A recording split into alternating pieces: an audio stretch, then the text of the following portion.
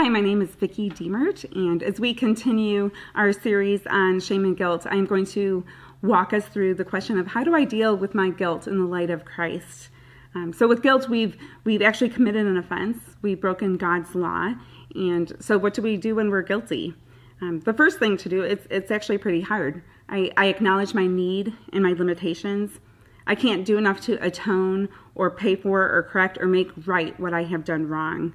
The temptation is to minimize, justify, explain away, or defend what we've done. But doing those things doesn't bring life. It doesn't bring freedom. Although there are many times in which I have been guilty, there are a few times that stand out more than others. One of those times was about 9 years ago. My husband and I were getting relicensed to do foster care.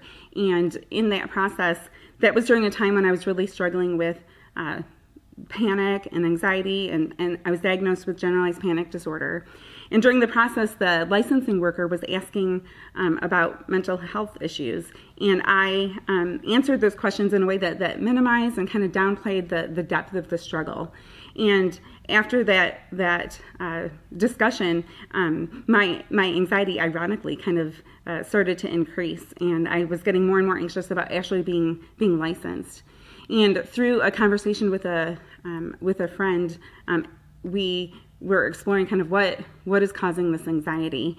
And she was drawing me out what happened in this conversation about how I didn't say the full truth about the depth of my struggle came out. And she was asking me how I felt about it, and I couldn't put words to it. And finally she said, "Vicki, it sounds to me like you feel guilty." And as soon as she said that, I was like, yes, I am guilty. I withheld truth. I hid something. I essentially lied. And the crazy thing was, at the same time, I was flooded with hope and relief because I knew that there was a solution that was given and provided for me. And so 1 John 1:9 came to mind. If we confess our sins, he's faithful and just to forgive us, and he will purify us from all unrighteousness.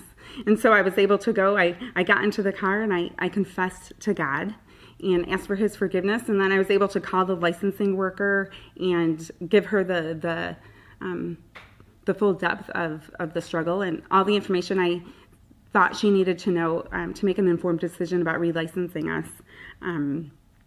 We have the freedom to confess, and the result of confession is freedom and life. And although difficult, we can walk freely in confession because God is faithful to forgive and to justify and to purify us from all unrighteousness. And that forgiveness and that truth is secure through what Christ accomplished on the cross.